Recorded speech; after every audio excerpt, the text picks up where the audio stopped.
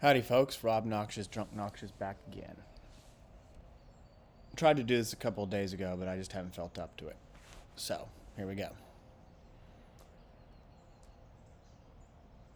I haven't done one in a while because I needed time to think, and also time to get away. And also, I was sick.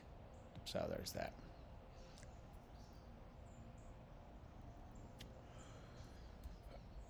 Today, I want to talk about beginnings, endings, middles, and also a few unrelated, kind of weaving in and out. But the theme of that is about moving on.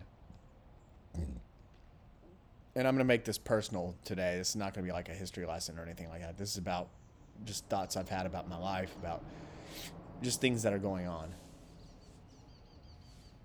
The one thing that a lot of people don't deal with is endings. And that goes to death. It goes to pain. It goes to loss. It goes to suffering.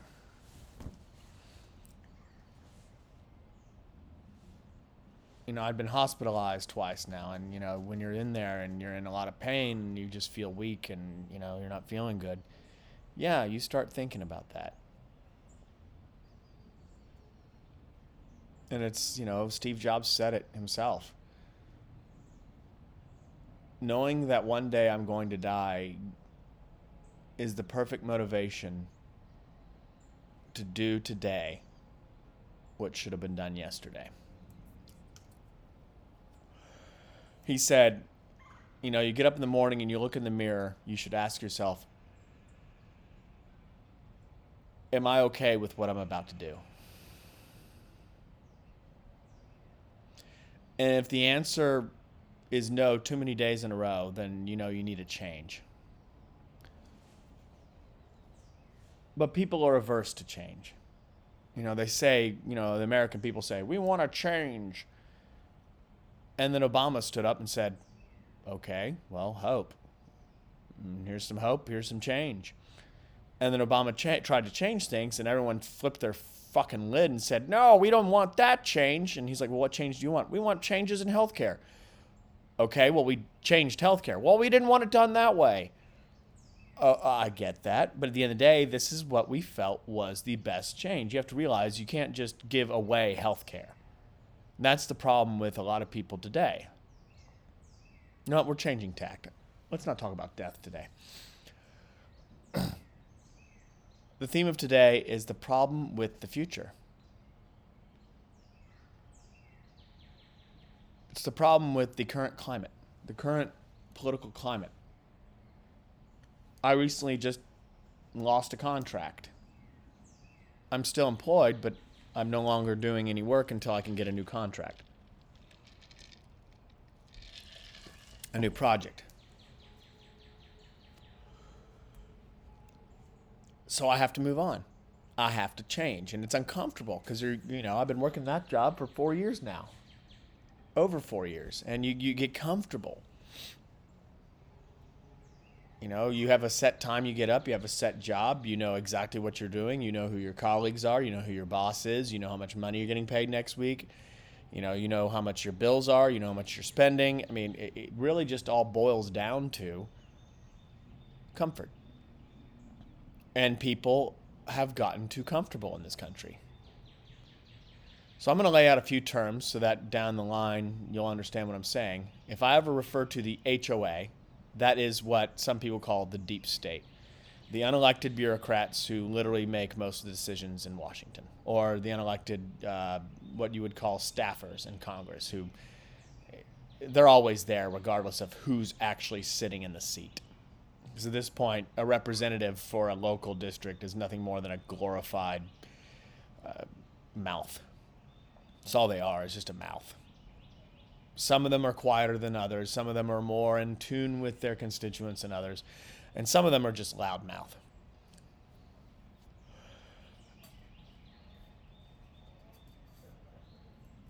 The problem with the current climate is, let's go back to 1800. America went through its first real presidential election where there was a real transfer of power. It wasn't just Washington handing it over to his politically aligned friend John Adams. It was going from Adams to Jefferson, and Jefferson and Adams did not get along. In fact, it was said that if a certain person became president, incest would become normal, and there would be violence and crime in the streets.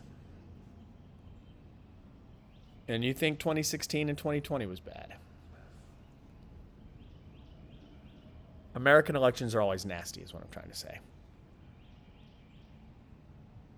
But here's the big problem with today. In 1800, if you wanted to vote, you had to get on a horse, leave your farm, and travel however long the distance was to the nearest voting precinct, which was usually a city large enough to justify sending representatives to.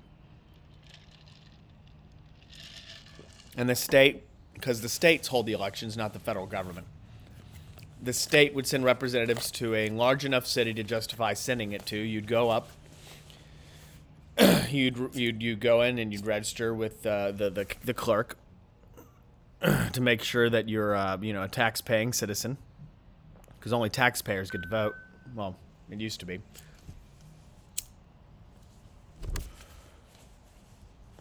And then after that, you would go up on the stage, and I'd go up on stage and say, "My name is Robert Clark, and I vote for Donald Trump."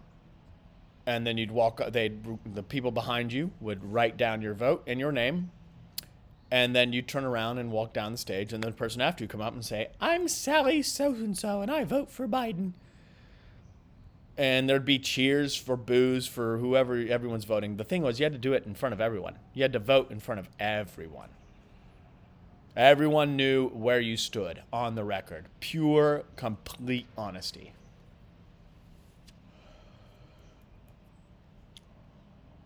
Sometimes certain candidates would send representatives to the precincts with some liquor, some beer, wine. Say, "Yeah, you should vote for John Hancock." "Well, what's John Hancock done for me lately?" "Would you like a beer, sir?" "John Hancock's all right in my book. I vote John Hancock." Damn good swill. This obviously was easy to rig, and then not only that, some people would wait to vote until almost the whole town had voted, and then however the town voted, they went along with the town. You see what I mean? And this is the problem that's been with any sort of public voting like this. I mean, the Roman Republic had this problem where the rich and powerful would vote for a certain way because they were the first ones to vote, and everyone else around them kind of got the picture, if you know what I mean. It's, don't vote against me. I know where you live. You owe me money. So if you voted against your patron who you owed money to, they might come to collect that debt a little earlier than expected and a little more rough than wanted. And just imagine you vote differently than everyone else in the town. They're going to whisper about it. "Hey, did you hear that Rob voted for Trump? Yeah, I can't believe you would do that. Oh my God, that's awful." These days, everyone is upfront and talks about it in the open anyway. My generation is very open about their politics. But when we went to the secret ballot, about 50, 60 years later, you would write down on a piece of paper who you voted for. You would then fold it in half and carry it to the clerk, who would then open it back up, stamp it, fold it back, and put it into a locked box. And only you and the clerk really knew who you voted for. And that was the first secret ballot. Later secret ballots were, it was stamped before you wrote down your vote. You'd fold it and put it in a box and walk out. And then they'd stamp your hand to show that you voted. The idea was you couldn't leave the precinct without a stamp, because after the stamp, you couldn't go to another precinct and vote twice. You see what I mean? We don't have to worry about these days because everything's electronically recorded. I could vote 5 times and only one of them would count. And actually, they'd probably show up my door and take me to prison for vote fraud. And now we have mail-in ballots. And see, that's the thing.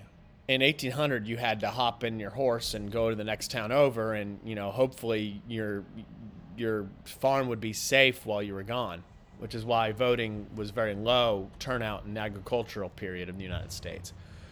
Some people just didn't want to travel, and some people didn't want to leave their farms undefended. They usually, some people would wait until they had someone to protect the farm while they were off taking care of their civic duty.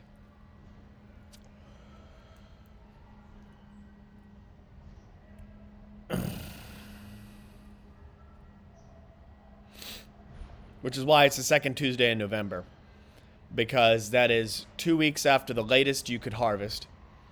And then not only that, it's a Tuesday because, well, Sunday was the day of God, so you can't travel on Sunday. But you'd travel Monday, and then on Tuesday you'd get up bright and early, vote, hop on your horse, and go back home. Be home by maybe Wednesday at the latest.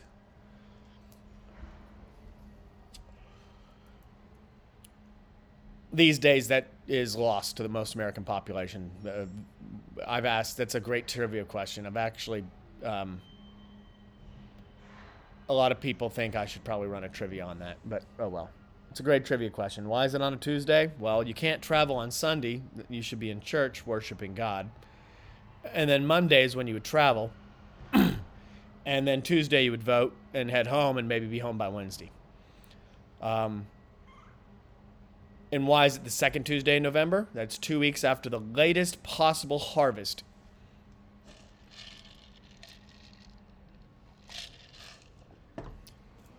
Or is it the first Tuesday? Yeah, it's the first Tuesday in November. Which is why it can range anywhere from the 1st to the 8th.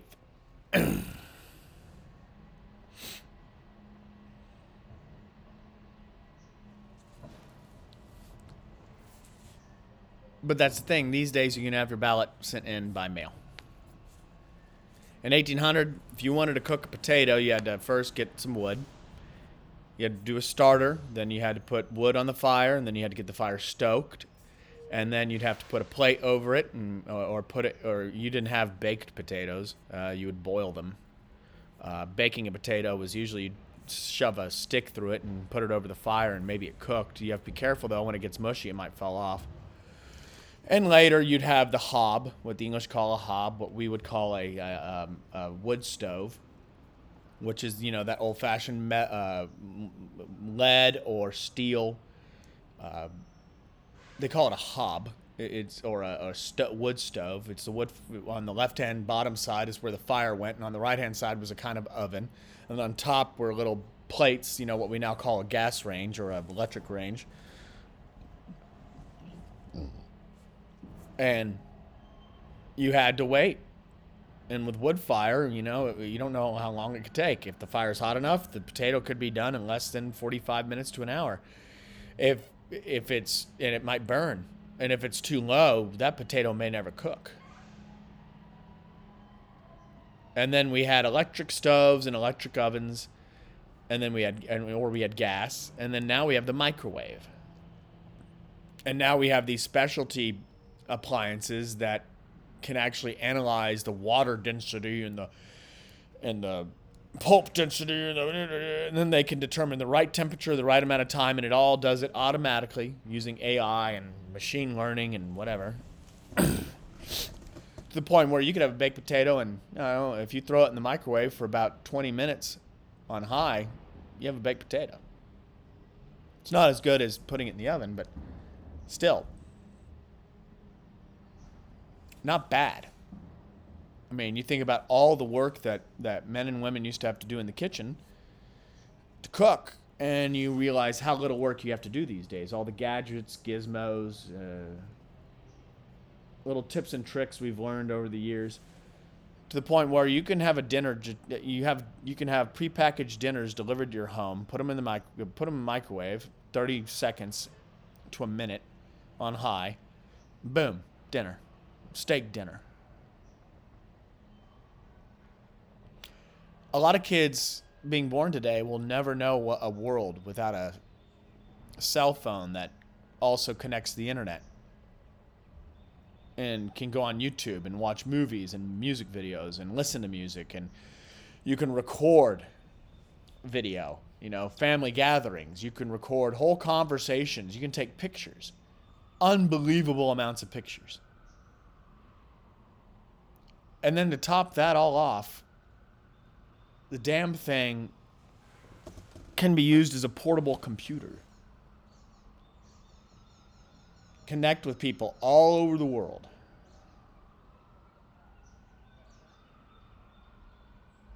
Seconds flat.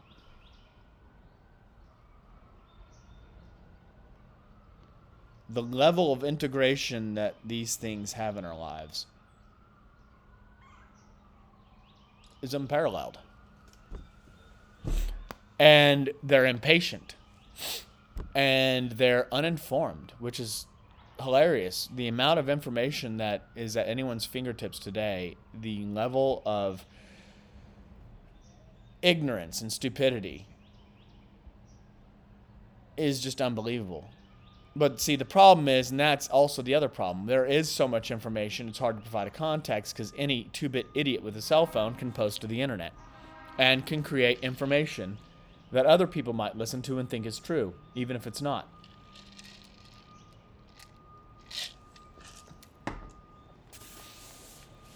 And with all these half-truths, false truths, convenient truths that only work in a certain... Like if they say your vote counts, it does. It actually does count. It is added. They count your vote. Whether or not it matters is really the point. Your vote counts, but it doesn't matter. Because in a democracy of 330 million people, of which 169 million are actually eligible to vote because they're of voting age and they're legitimate citizens, only roughly 150 of those actually vote. 69 million for Trump, about roughly 70 million for Biden. It's about 139, 140 million.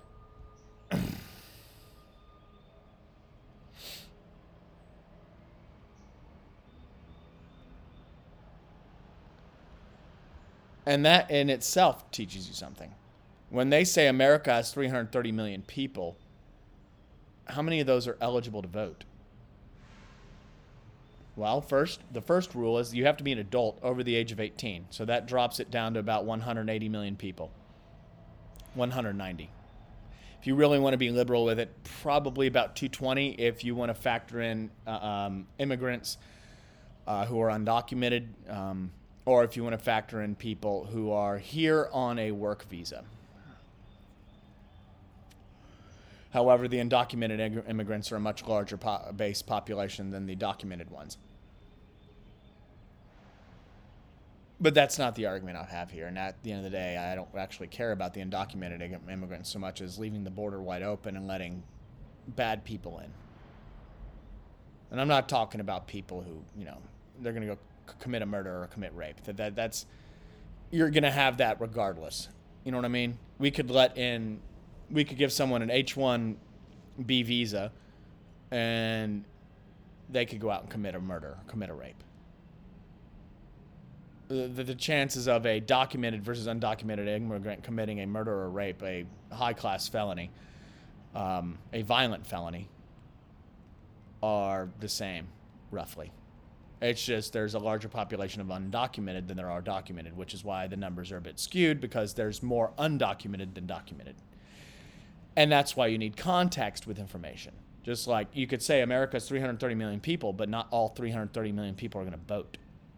Mainly because they're not 18, or they're not taxpayers, or they just don't vote.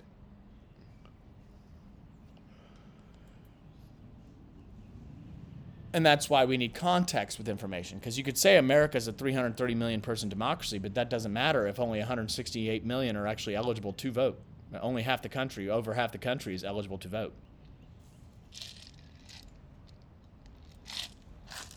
So, no one has context. And everyone's being fed that follow your dreams. What does that mean?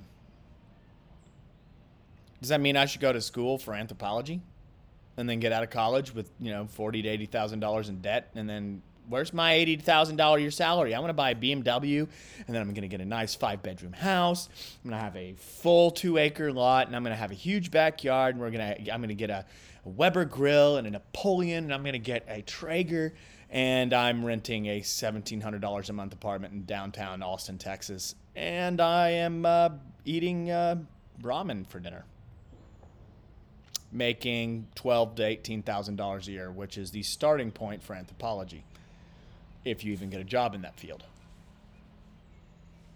And you're $80,000 in debt. And then they get angry because I don't have health care. What'd you study in college? Anthropology. Oh, well, that's a real income earner. And then they say, are you mocking my degree? And I say, hell yeah, you went for anthropology and expect to be driving a BMW. Buddy, you're lucky you're going to be driving a car made in the last 30 years. Unless mommy and daddy buy you a car, you're probably driving a Geo if you got an anthropology degree. I'm sorry. I don't know what to tell you. You're the one who decided to study that. And it's a very interesting field. I love history. No money in it. Because they're digging up the past, literally. Who the fuck gives a shit other than you? Other than, CNN, when they run out of stories on Trump, they'll be like, and today, a bunch of people found some dinosaur bones. John, what do you think? Who the fuck gives a shit? All right, moving on. Back to Trump. See, nobody gives a shit. You found some clay pot from the Mycenaean era, the Greek Mycenaean era. You'll show up as a puff piece at the very bottom of CNN. You know what's at the top? Biden and Harris visit Atlanta, Georgia, because of the recent issue with, I guess there was some mass murder of Asian people or some shit. I don't know. I don't read the news anymore. I keep noticing things when I'm on Reddit, and I see things on Facebook when I log in, and it's like, that's the top story. I'm not going to render an opinion on that. I'm just telling you, no one gives a shit about a clay pot from 3,000 years ago. It'll end up in a museum, and you'll probably pay $35 for a whole day to go into the museum, and you're taking the girl you're interested in, and she'll be like, oh, this is cute. It's a pot from 3,000 years ago. And it's like, oh, that's pretty. Yeah, it's great. Hey, what are we doing for dinner tonight? What do you think? Should we go for a Greek? And she'll be like, yeah, we should go for Greek. And you're like, yeah, we're going for Greek. We're doing it the Greek way. It's a nice pot. It's beautiful. It's wonderful. We should take a picture. Oh, yeah. Let's take a picture. Exactly. We'll tell our grandkids about the 3,000-year-old pot. And I'm not talking about the fun kind of pot.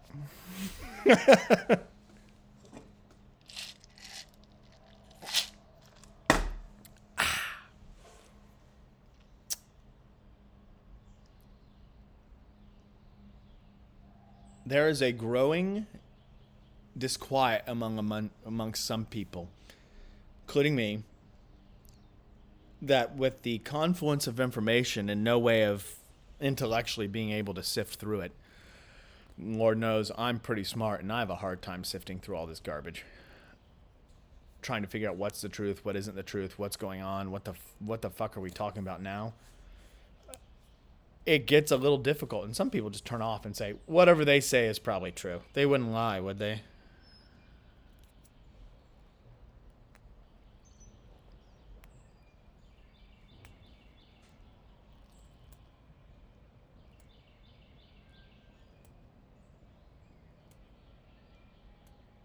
They've only lied about everything else. No. Iraq wasn't about oil. And why are we still there? Well, we got to fight the terrorists. Good luck with that. We're bringing democracy to the Middle East. Yeah. They were only recently a monarchy. Still have monarchies. In fact, their entire religion is centered around a monarchy.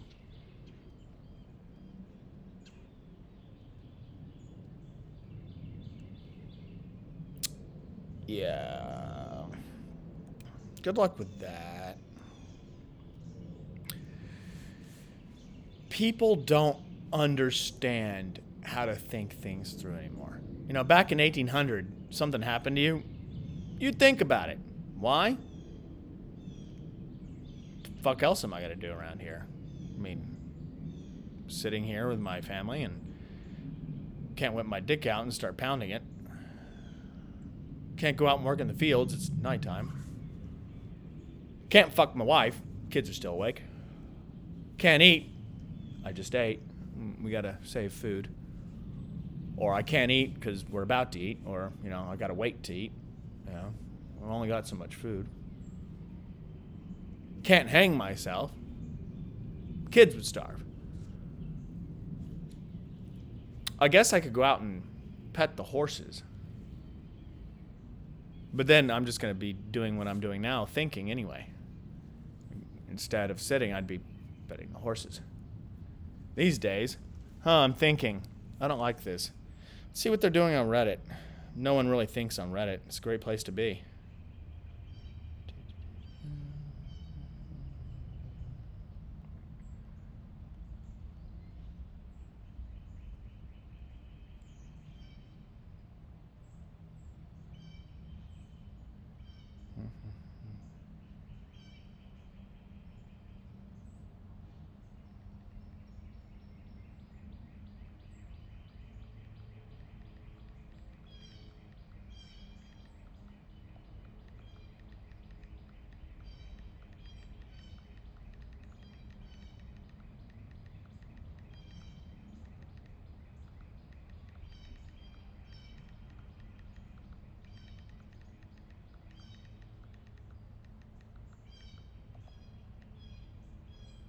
Oh, I'm sorry. I got distracted by my phone.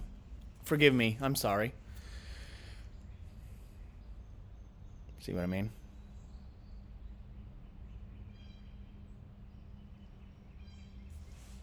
And now for a commercial break. Sorry, not a commercial break, pee break.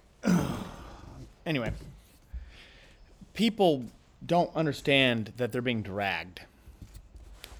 And I call it the grief mill, but now I used to call it the grief mill. The grief mill is basically issue comes out, something happens. People on Twitter, I call it Twitter, but I call it the multiverse. The Twitter multiverse. It's Twitter, Reddit, Facebook, whatever. The news. Everyone hammers in on that person. It's like with Cuomo. Allegations of sexual harassment from God knows when. 6 months to the guy was 12. You know, he touched me when he was 12. He needs to resign. And you're sitting there like, you're serious, right? It's sexual harassment allegations. Those should be taken seriously. But motherfucker's 55. And he was 12 when this supposedly happened? What 12-year-old doesn't try some shit? Exactly. There's no context. All they want you to do is they phrase everything. They phrase the whole argument so that you need to get angry right now.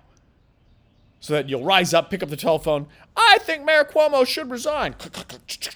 Mayor Cuomo should resign. Women are important. Yes, they are. But 12? Now, this was from like a year or two ago. And, you know, he's not Mayor Cuomo, Governor Cuomo. He's the governor of a state. He needs to keep us. At this point, do these people, like, I get it. It's 1962. And women are told to sit down and shut the fuck up. And the woman keeps it to herself. And the guy thinks he can get away with it because I'm the fucking governor. I'm President Clinton. Why don't you come over here and smoke my cigar? But it's goddamn 2020, dude. Or 2021, fuck. It's goddamn 2021. At this point, if you're in a position of power, your hands need to be behind your back, tied. Don't hug anyone. Don't touch anyone. Just shake their hand. Give them the COVID elbow, fist bump, whatever. Don't hug anyone. Don't touch anyone. Don't do anything. Because there are some women out there who take any sign of a man touching them as harassment. Because, first of all, they've been taught that any touch by a man is sexual. And then second of all, if you're in a position of power and you just go to the media and say, he touched me inappropriately. Bitch, I fucking gave you a hug. Sorry. You see what I mean? You can't come out and say, bitch, I gave you a hug. You can't do that. You can't call her a bitch. You can say, hey, dipshit, I gave you a hug. You can't do that. You just say, well, it was a hug. I'm sorry. I apologize if I made you feel bad. Well, I think you should resign over a hug. Now, this was not a hug. He probably pinched her butt or, stuck his hand in between her butt cheeks or did some other weird, perverted thing. God knows with these people in power, they have such weird perversions, child sex, whatever the donkey sex, what the fuck these people get off on. They're fucking weirdos. But if you're the governor of one of the most important states of the union, you need to keep your hands to your fucking self. And then you're married. I get it. You want to have an affair and you're powerful and you think you can get away with it. But 10 years down the road, she could just say, well, I felt I was being forced into it. Oh, really? It was rape. Well, no, it wasn't rape. But, well, then if it wasn't rape, what was it? I just didn't feel comfortable. Then it's rape. No, it wasn't rape. I just didn't feel... If you didn't feel comfortable, it was rape. Do you not understand the concept of rape? Rape is... he wants to have sex, you don't. I don't know how much more black and white we can make rape there. Rape is he's doing something to you you don't like or that you're uncomfortable with, and he's doing it anyway, and he's not getting a no, but he's not getting a yes. And I know women, there's the structural, oppression. I get that. I understand feminism. I went to college. But there are some women who want the attention, they want money, they want fame. They'll go on CNN and say, they'll go in front of goddamn Senate Judiciary Committee for a Supreme Court nomination and make up utter bullshit that happened in high school. Regardless of whether it happened or not, it happened in high school. The man was in his late 40s. And who doesn't fool around in high school? There are some people who don't. I didn't. But you're a teenager. Lots of hormones raging. She looks kind of hot. You ask her, hey, you want to go hang out somewhere? We'll bring some beer, smoke some pot, 40 years later, that guy runs for Supreme Court. I don't remember what happened, but I know I wasn't comfortable. You don't remember anything? No. So it was rape? I don't know. Well, you don't know.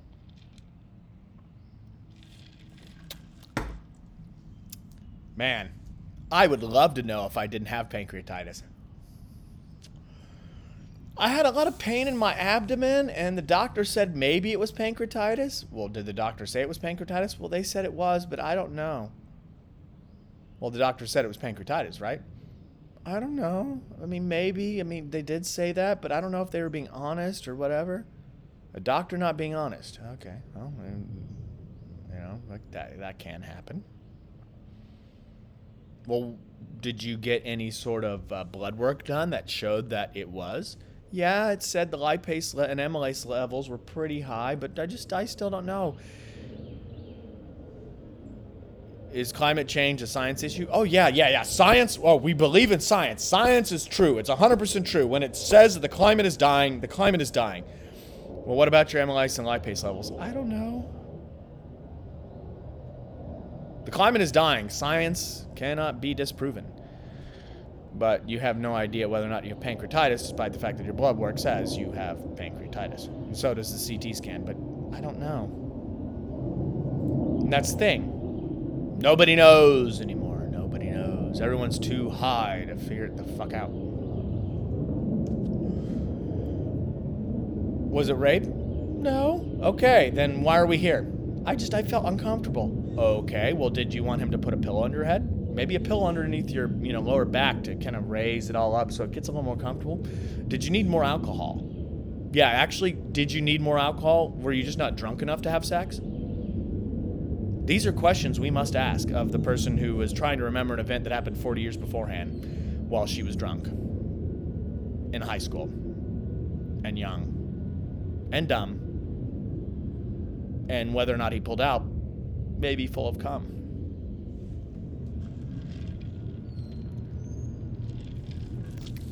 But we have to remember, she cried, which means it must be true. No crocodile tears there.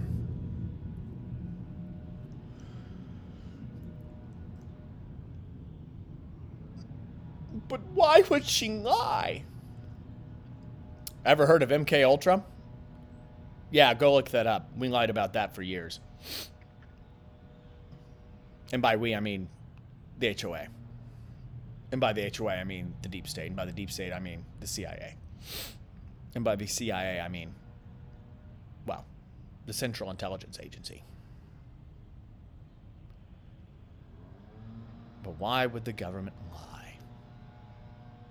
Yeah. Why would the government lie? Why would a person lie? Nobody lies. Actually, everyone's a good, honest person. No one has any reason to lie, especially in front of a Senate committee. Well, Bill Clinton lied about cheating on his wife. If Bill Clinton is willing to lie to Congress and then get impeached over lying to Congress about cheating on his wife, I think a woman can make up some bullshit from 40 years ago. Because, first of all, no one can fact check that. It happened 40 years ago. Anyone have the TARDIS or a time machine? Or let's hop in the DeLorean, Doc, and go figure this one out. Bet you $10 that if we did have the capability to go back in time and verify these claims, she wouldn't have bothered to show up or say anything. And then not only that, but the 5 other people who had claims against him not only are currently indicted for lying to the FBI, but are probably going to prison for lying to the FBI. One of which was involved with a good friend of ours. What was his name? Avenatti or something like that? Avenatti. Yeah. Law was involved with a guy by the name of Michael Avenatti, who is currently serving a prison sentence for fraud. And it doesn't matter what kind of fraud. You do one kind of fraud, it just shows that you have no ethics. Oh, why would someone who committed bank fraud ever lie about a sexual event 30 years ago? Oh, they only lied about the bank fraud. Oh, well, that's different. Lying about bank fraud, everyone who commits bank fraud would never lie about sexual harassment. For personal, political, and financial gain. No one would ever do that. Except, being part of a media circus and then being given a book deal. And when you get the book deal, you basically just tell your story to someone, they ghostwrite it, and then you put your name on the front cover with your picture where you're smiling, and then you make a couple $100 million. No financial gain there because you're taxed at half of that. Once you go over a certain amount, you get taxed half. So she probably only made $50 million. I mean, whatever. $50 million. Pocket change. Didn't benefit from that at all. Oh, by the way, Jeeves, another rum and coke, no lime, no straw. Thank you. Now, if you excuse me, I'm going to go for a J break, which is where I go hop on my PJ break, my private jet. And I'll be in my PJs. Actually, no, I don't have a private jet. I do have PJs, though. I can afford those. Or let's talk about the recent transgender stuff. Let's make this controversial. They're all talking about how women or men are physically different.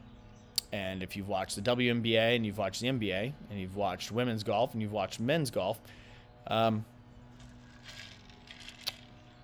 accept your defeat. Point proven. LeBron James is dunking 90 points a night. Women's basketball is lucky if they get to 90 points in a night. Either team. Either team. And I know I'm dunking on WNBA right now. It's fun to watch, but, it's not like, the Lakers dropping 120. and the other team dropping 110. Or men's golf. Where's Anna Kournikova? Has she won the Masters lately? Oh, wait, they don't allow women at the Masters. Well, let's let women play the Masters. I say do it. I say let women play. Do it. I have no problem with it. And you know that thought just occurred to you. Well, is a woman actually going to win? Yeah. Great question. Glad you thought of it. I don't have an answer to that. Women could win the Masters. We won't know until they're allowed. Do it. I say do it. I say merge the WNBA and the NBA. Do it. Let women play football. When they get slammed by a 300-pound linebacker and they bitch and moan about how dangerous the sport is, they can go back to, not playing football. What's next? The NFL is going to go to flag football. You just grab someone's flag and, oh, they're down. You got your flag. No contact football. I'll tell you right now, if the NFL goes to no contact football, they'll lose over 3/4 of their viewers. They'll go to being pretty much the viewership of the WNBA. Well, women should be allowed to compete. Well, if they want to compete, they have to play by the rules the men do, which in football is getting slammed by a 300-pound linebacker. If a woman can't take being slammed to the ground by a 300-pound linebacker, she should find another sport. Well, that's just mean, Rob. Women should be allowed to play football. You're 5'3" and weigh all of 110 pounds. They will murder you. Well, we should make football safer. We'll make it flag football. And your viewership dropped by 3/4. You just lost 40 million viewers. No one will watch it. You're wrong. You're just dead wrong. Well, the XFL had women playing football. And the only way they could get people to watch it is if the women wore barely any clothing. Well, that's just sexist. Well, the majority of people in this country who watch football are men. Women watch football too. Yeah. Because when the football's on, man's not paying attention to her. He's paying attention to the game. And what's the best way for a woman to be getting attention? Do what her man does. That's just sexist, Rob. Okay. Well, go date a guy who's into football. And then on Sunday afternoons, Monday night, Saturday afternoon in the fall, he's not paying attention to you. He's not listening to you. He's eating fried wings, popcorn, potato chips, drinking a beer, drinking a soda, having a cocktail. He's relaxed with his feet up, watching the game, and he says, honey, I think we should hang out with my mother on Tuesday. And he says, oh, that's a great idea. Yeah, let's do that. If a man ever says, yeah, that's a great idea, let's do that, about hanging out with his mother-in-law better be Mary, Mother of God. Because he just put himself in a hole. Because he wasn't paying attention to you. He's just giving you a canned response so that you'll shut the fuck up so he can get back to watching what is truly important to him at the moment. Not you. Football.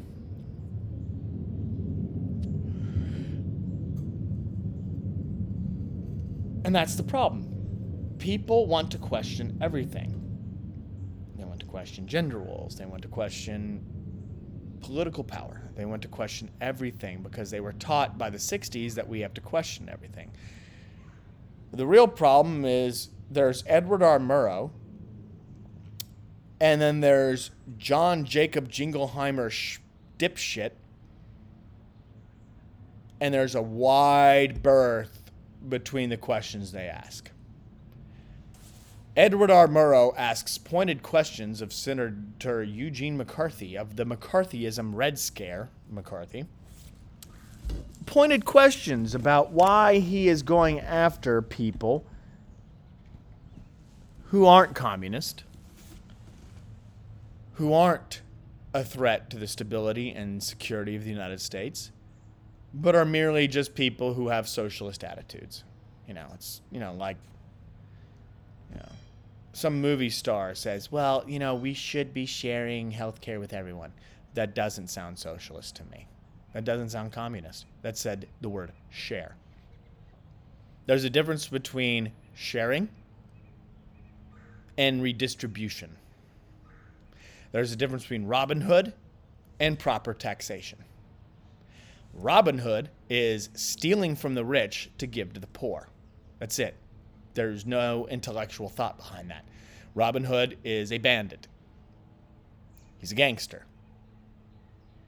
He's a highway robber. He sits in the trees and waits for what he thinks is something wealthy. He jumps out with swords and threatens the people in the coach, takes their money, takes their wealth, takes anything of value on their body, goes off and pawns it off, sells it, gets some money, and then him and the merry men sit around the campfire going, eating meat. Oh, yeah. We really scared those people. We robbed them blind at sword point. It was violent. It was aggressive. It was toxic masculinity at its best. Because that's what Robin Hood is. Toxic masculinity at its best. It is a man using the threat of force to steal money from other people. Steal. And then there's socialized medicine, which is not stealing. No. Socialized medicine is a government program in which everyone who pays taxes pays into the system. As Marx said, this is where I agree with Marx, each according to their means, each according to their needs. So if the wealthy have more money, they will pay more than the poor. But this isn't highway robbery. The wealthy will pay a little bit more into the system, a lot more than the poor, and everyone shares that socialized thing. It is socialism. There's nothing wrong with socialism in and of itself. The problem is communism. And the reason why a lot of people don't understand the difference between communism and socialism is that socialism is a political and economic model, and communism is a pipe dream. It is a wet dream. It is a philosophical wank. Communism has actually never existed in the world in the form that Marx talks about on any grand scale. Communism is a bunch of you and your friends get a pig, 2 chickens, and a couple of cows and rent a farm somewhere. It's agrarian. Communism is essentially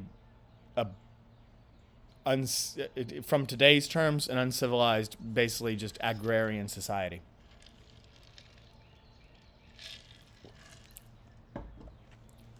Socialism is the idea, and that was the big difference between Louis Blanc and Karl Marx and Friedrich. Well, Engels understood it. Marx was pushing the philosophical angle, which is hilarious because he said that philosophy is to real life as masturbation is to sex. Which is why Marx is lost on a lot of people. They read Marx and they think one thing. But the problem is Marx and all of them, I know we left transgender, but I moved on from that. I already proved my point. Marxism is different from Leninism, which is different from Maoism. And those are the 3 main branches. Now, there's no Engelism because Engels was Robin to Marx's Batman. Engels had a lot of the intellectual ideas that are at the underpinnings of real socialism. Actually, if you look at socialism in any modern country today, it's all based off Engels' work. They just associate it with Marx because his name is, well, the more well-known. Marx was the philosophical angle. Marx never solved the social question. And he didn't solve the political question either. Marx was trying to solve the social question, which was this idea, the question sociale. The social question, or the question sociale, I love French. The social question was, how do you solve via the state what today we would call a political solution? Back then you would have called it a state solution. How do you solve the problem of agrarian poor in an ever-increasing industrialized society? How do you solve that? Marx was thinking ahead. He saw all of the factories. He saw all of these people who used to be farmers moving away from farms into today what we would call a blue-collar labor job. And he foresaw the problem with that. You now have a en masse large population of people being paid very low wages to do backbreaking work, very dangerous work, when they could have just stayed on the farm and sustained themselves. The big difference between a blue-collar laborer and a farmer is that the farmer is going to grow crops, is going to have livestock. So they'll be able to have protein as well as vegetables to be able to round out a real diet to eat, because the farmer is self-sustaining. Whereas a blue-collar worker doesn't have time to go out to the farm and farm because they're in the factory. See what I mean? So the idea there is a lot of people don't understand socialism, because socialism is founded in this agrarian to industrialized society. It's right there at the very kind of beginning, as we talked about earlier, the beginnings of things. Marx will not live to see the full industrialized societies of the late 19th and early 20th century. He will somewhat see it, but he will not see World War I, industrialized war. He will not see World War II, which is the pinnacle of early industrialized war. And he certainly will not see fully industrialized war of Vietnam, of the Gulf Wars 1 and 2, Bush 1 and 2. He will not see 9/11. He will not see the war on terror. He will not see this complete capability to maintain and stand an army of up to 350,000 troops worldwide, planet-wide. In Marx's time period of the 1840s, 1850s, and 1860s, the idea that you could have Napoleonic-sized armies, 250 to 300,000 people or more, stationed around the globe was just something coming on the radar of the British, the world empire. The idea that you could position more than 100,000 troops around the globe, the British were just coming into that knowledge. They were just coming into that level of having to maintain that. 50 to 75,000 troops in the crown jewel of India alone. And then 50 to 100,000 troops scattered out throughout the whole planet elsewhere. Sailors, ships, etc. If Marx saw today, he'd be flabbergasted at the size and scope of economies, armies, world order. He would have no idea how to fathom it. Because he had an idea, but his problem was he was stuck in the idea of a nation state. Today we have the United Nations, and you can hop on an airplane from New York City to where Marx wrote his treatise, The Communist Manifesto with Engels. And it's about a 5-hour trip, 6 hours, maybe 7. ETOPS is, sometimes they have to stay a little closer to the coast. Sometimes they can just go straight to the ocean. ETOPS, ETOPS. If you want to research that, that's fine, but I'm not explaining that. You can go and look that up yourself.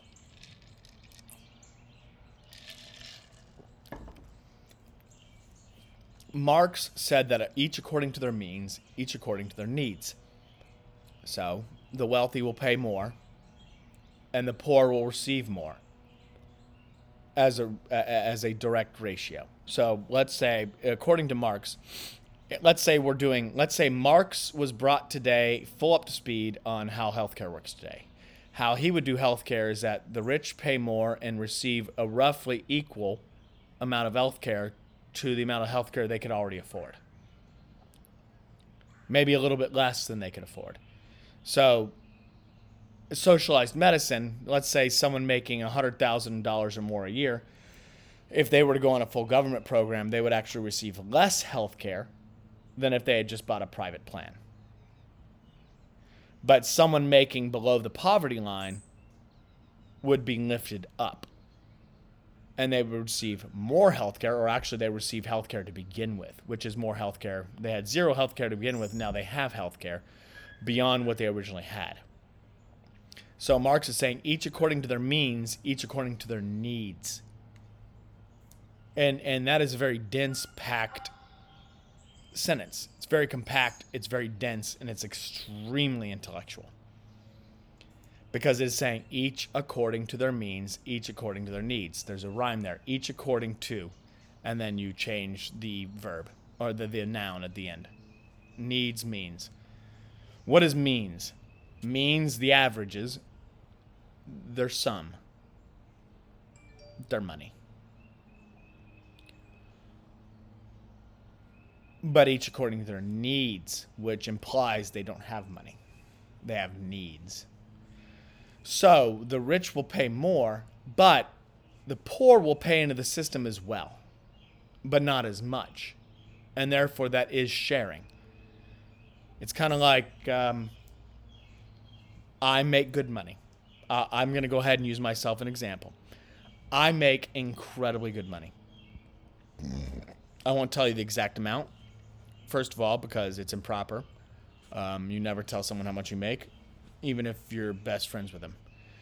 If you want to be blunt with someone and tell them how much you make, that's fine. But you never always worry about that, because I have friends who make less than half of what I make. Okay? They'll make less than a quarter sometimes. The point is, they're still my friend. I like them. I could give two shits about how much money they make. I know some people who make twice as much money as I do.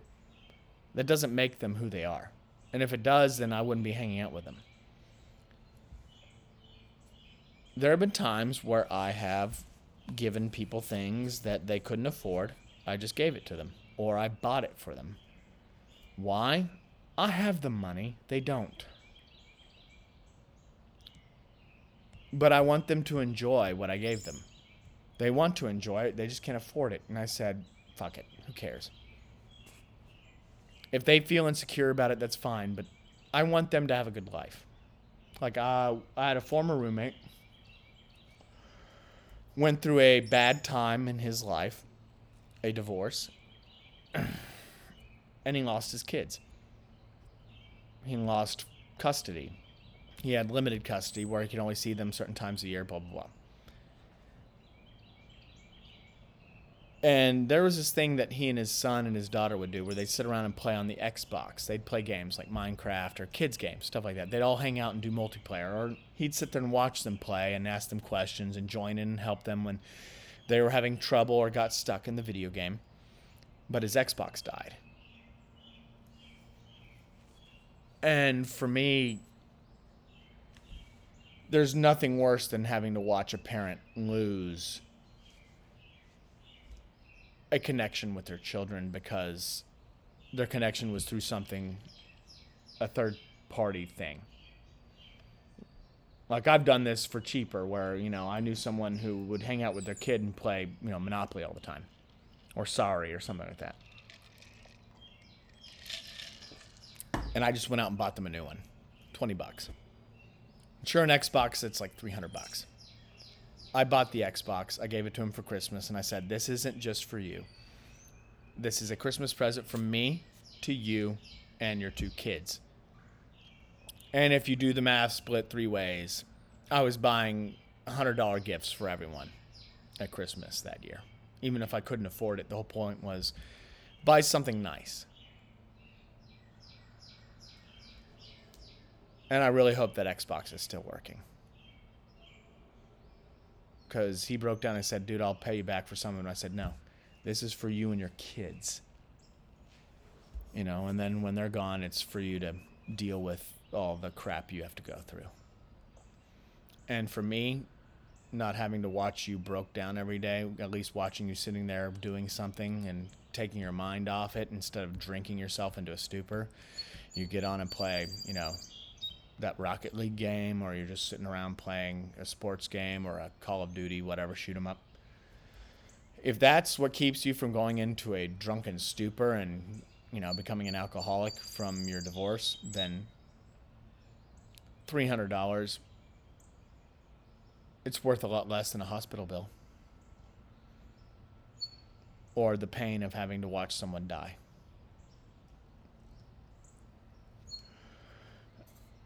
And there'll be times where people who make more money than me give me shit.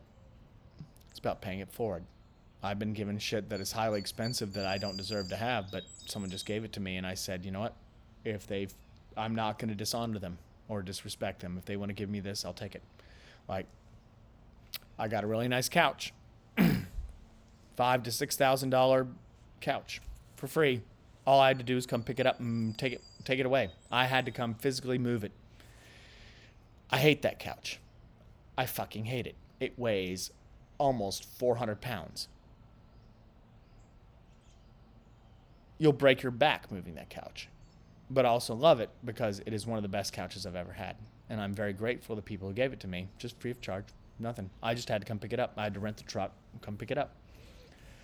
So for about $250 to rent the truck, and then another $70 for the gas, so about $320, and then of course there's food and all that. So about $350, and then of course $400 total.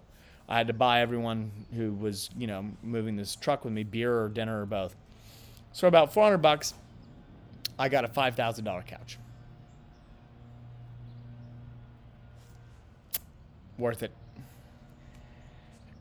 That's the thing that a lot of people don't do these days. They're always about giving people, oh, I love you, let's have a hug, oh, you're so great, oh, let's go, I'll see you tomorrow.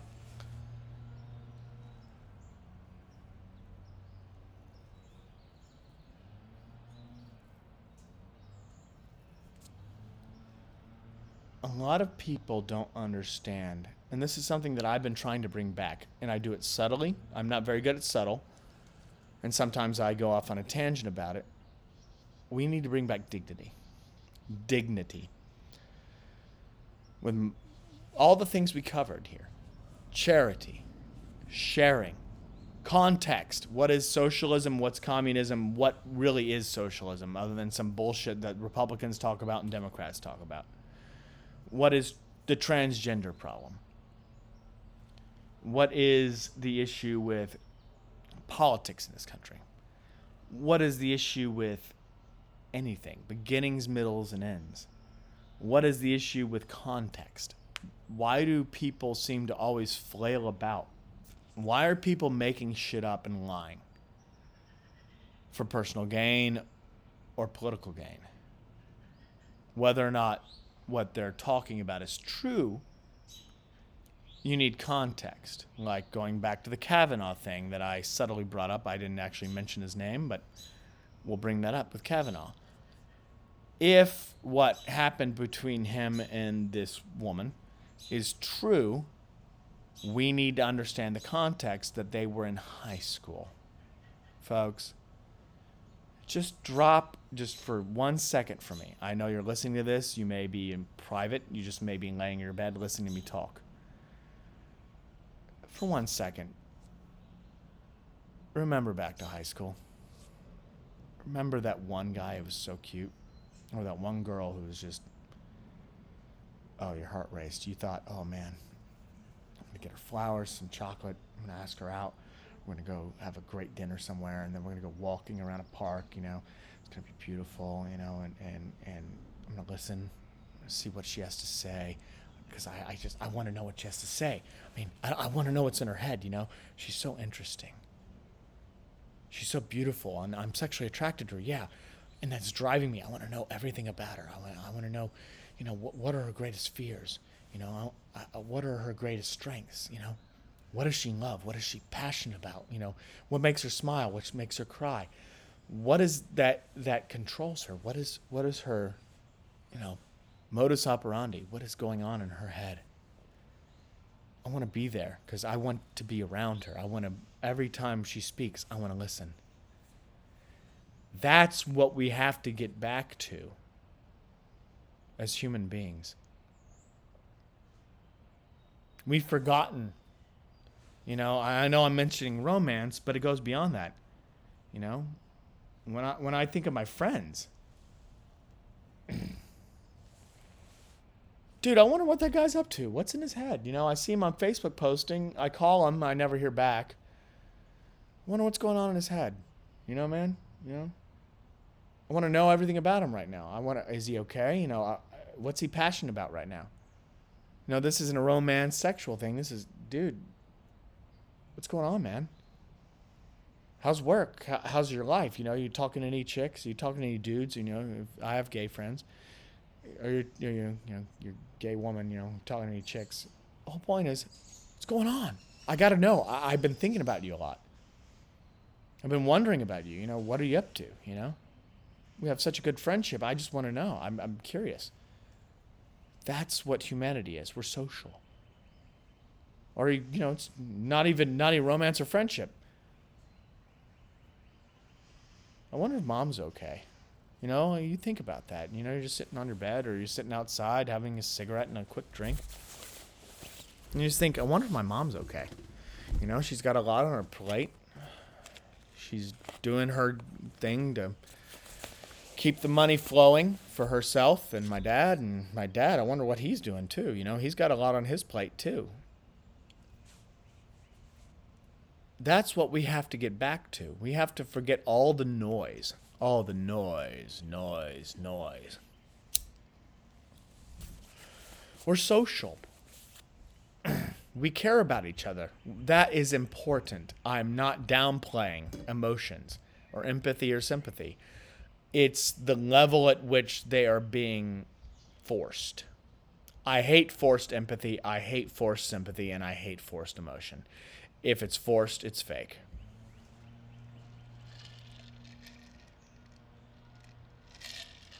Like with COVID, we all need to be in this together. I get that. We do. We need to all wear a mask. Oh, Rob, you're a big old Trump supporter. You don't wear a mask. Motherfucker, I put on that fucking mask whenever I go out. For 2 reasons. One, I don't want to get yelled at. Look, I hate rules. But if someone says, I'm a big libertarian at heart. Kroger, it's their property. Kroger says you're not coming in without a mask. I honor and respect Kroger. You know why? Because that's their business. That's their property. If you're a libertarian, you respect others. That is actually the biggest part of being a libertarian is dignity and respect. You do that or you're not a libertarian. When Kroger says put on a mask, motherfucker, you put on a mask. Why? Dignity. You're honoring another person by entering. Kroger is a property. It's their home. Sure, it's a business, but from the way I think about it, someone's business is their home. Even if it's a multi-state conglomerate, or even international business like Apple. But it doesn't matter. What Apple says happens in their property. You follow. It's kind of like when you go over to your friend's house and they say, hey, can you take off your shoes when you come in the door? Just leave them by the door. You take off your fucking shoes. Hey, can you cover your mouth when you sneeze or cough? And you're in someone else's home and they ask you to do that? It's their home, not yours. You cover your mouth. You cover your nose. You see what I mean? This isn't about government control. That's the context everyone is missing. Dignity. Dignity. I will hammer this home 1,000 times. Dignity. When you walk into another person's home and they say, hey, look, we have a rule here. We take off our shoes at the front door. We leave them here. I don't want tracking. I just don't want shoes in the house. They're dirty. They track everything. My feng shui gets thrown off. And you say, okay, I'll take off my shoes. You don't come in and say, goddamn government's making me take off my shoes to come into this person's house. I can't believe you'd make me take off my shoes. I can't believe it. Well, maybe if you washed your feet and took a bath every once in a while, no one would have to smell your stinky feet. Same thing with a mask. Wear it, please. Just do it for me, if that's any consolation for me. Yeah, do it for Rob. Yeah, we're doing this for Rob. Whole point is, we've lost context, we've lost dignity, we've lost respect for each other, and we've lost our socialness. Socialness, it's a new word. I just coined it. It's going in Urban Dictionary.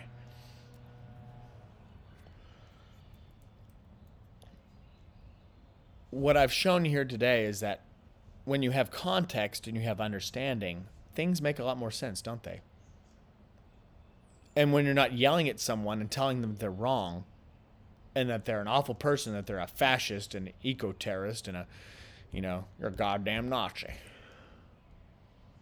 I didn't come down from the goddamn Smoky Mountains, cross over the Atlantic, jump out of a fucking airplane to teach the Nazis a lesson in humanity. Nazi ain't got any humanity. He must be destroyed. That's what the Nazis didn't have. They had no humanity. They had no dignity, no respect, no honor. None. Because if they did, they wouldn't have killed 6 million people. And then, well, they wouldn't have built an industrial scale mass murder machine with trains running on time, gas chambers, ovens, and internment camps. That's what we have to avoid. You're not getting that with Trump and people at the wall. Everyone loves to throw that at people. Biden's keeping kids in cages, just like Trump. We're not keeping kids in cages. It's not a fucking cage. It's a processing facility. Just like when you go to jail. Sure, it is a jail. They're crossing the border illegally. We're just trying to figure out where they need to go. Whether it's back home or, well, here's your ticket number. Your court date is in about, well, I mean, with COVID now, it's probably 24 to 48 months. Back then it was, no, with COVID, it's probably 72 months. Before COVID, it's 24 to 48 months before your first hearing. But these days, it's probably 72 to 90 months. I mean, some of the immigrants coming in today probably will never have a court date. And that's fine. They weren't going to show up anyway, and I don't want them to, because from my perspective, the more immigrants in this country there are, the more Americans they are, and, well, I'm perfectly fine with more Americans. Rob, you're a big old Trump guy. Why are you fine with immigrants? Well, you know, the more Americans there are, the less of other nations there are. America is the greatest nation of all time, and it will always be the greatest nation of all time. And if you want to come here, come on in. Put your coat up. Throw your hat on the rack. Take your shoes off. Throw your feet up. Stay a while. My problem is just letting anyone and everyone come through the border. No background check, no nothing. Because, you know, it's how the 9/11 hijackers came in. They came in through Mexico. They went down to Florida. They somehow got into a flight school. And then somehow, 2 of them became actual pilots. The rest of them were hijackers. Thing is, they went to flight school. And I'm not talking about, well, what you do is you start the propeller, you get contact, and then you start the engine, and then you get it going. This is, you know, start the APU. All right. Turning on bleed, start engine 1. Engine 1 is cycling up, cycling down. It is now at 84%. Turn off bleeds from the APU. Turn on bleed from engine 2 to engine 1. Start engine 2. Sorry, it's engine 2, then engine 1. It's the left engine and the right engine. And then, you know, ATC clearances. You have to have a beacon. You have to have your nav computer. You have to have, forget the name of the little computer in the bottom that calculates your MTOW, your V1, your V2, your V3.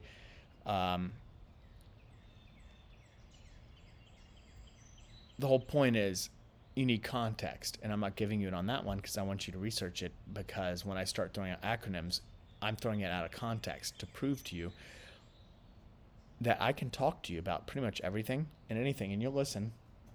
You may not know what I'm talking about, but I'm making an analogy, and you'll just throw it in the back of your head. What's MTOW? I don't know. What's V1? No idea. What's VR? Not virtual reality. There's V1, VR, V2, V3. V3 is not as important, and V2 is secondary importance, but the 2 main ones are V1 and VR. V in lowercase r. Look them up. And what is MTOW? Well, let's see if Google will take you where you need to go. It will. It's the first result. But you will research that, because when given things out of context, you need to do your own research, because otherwise, do you really know what you're talking about? Because I sure as hell don't.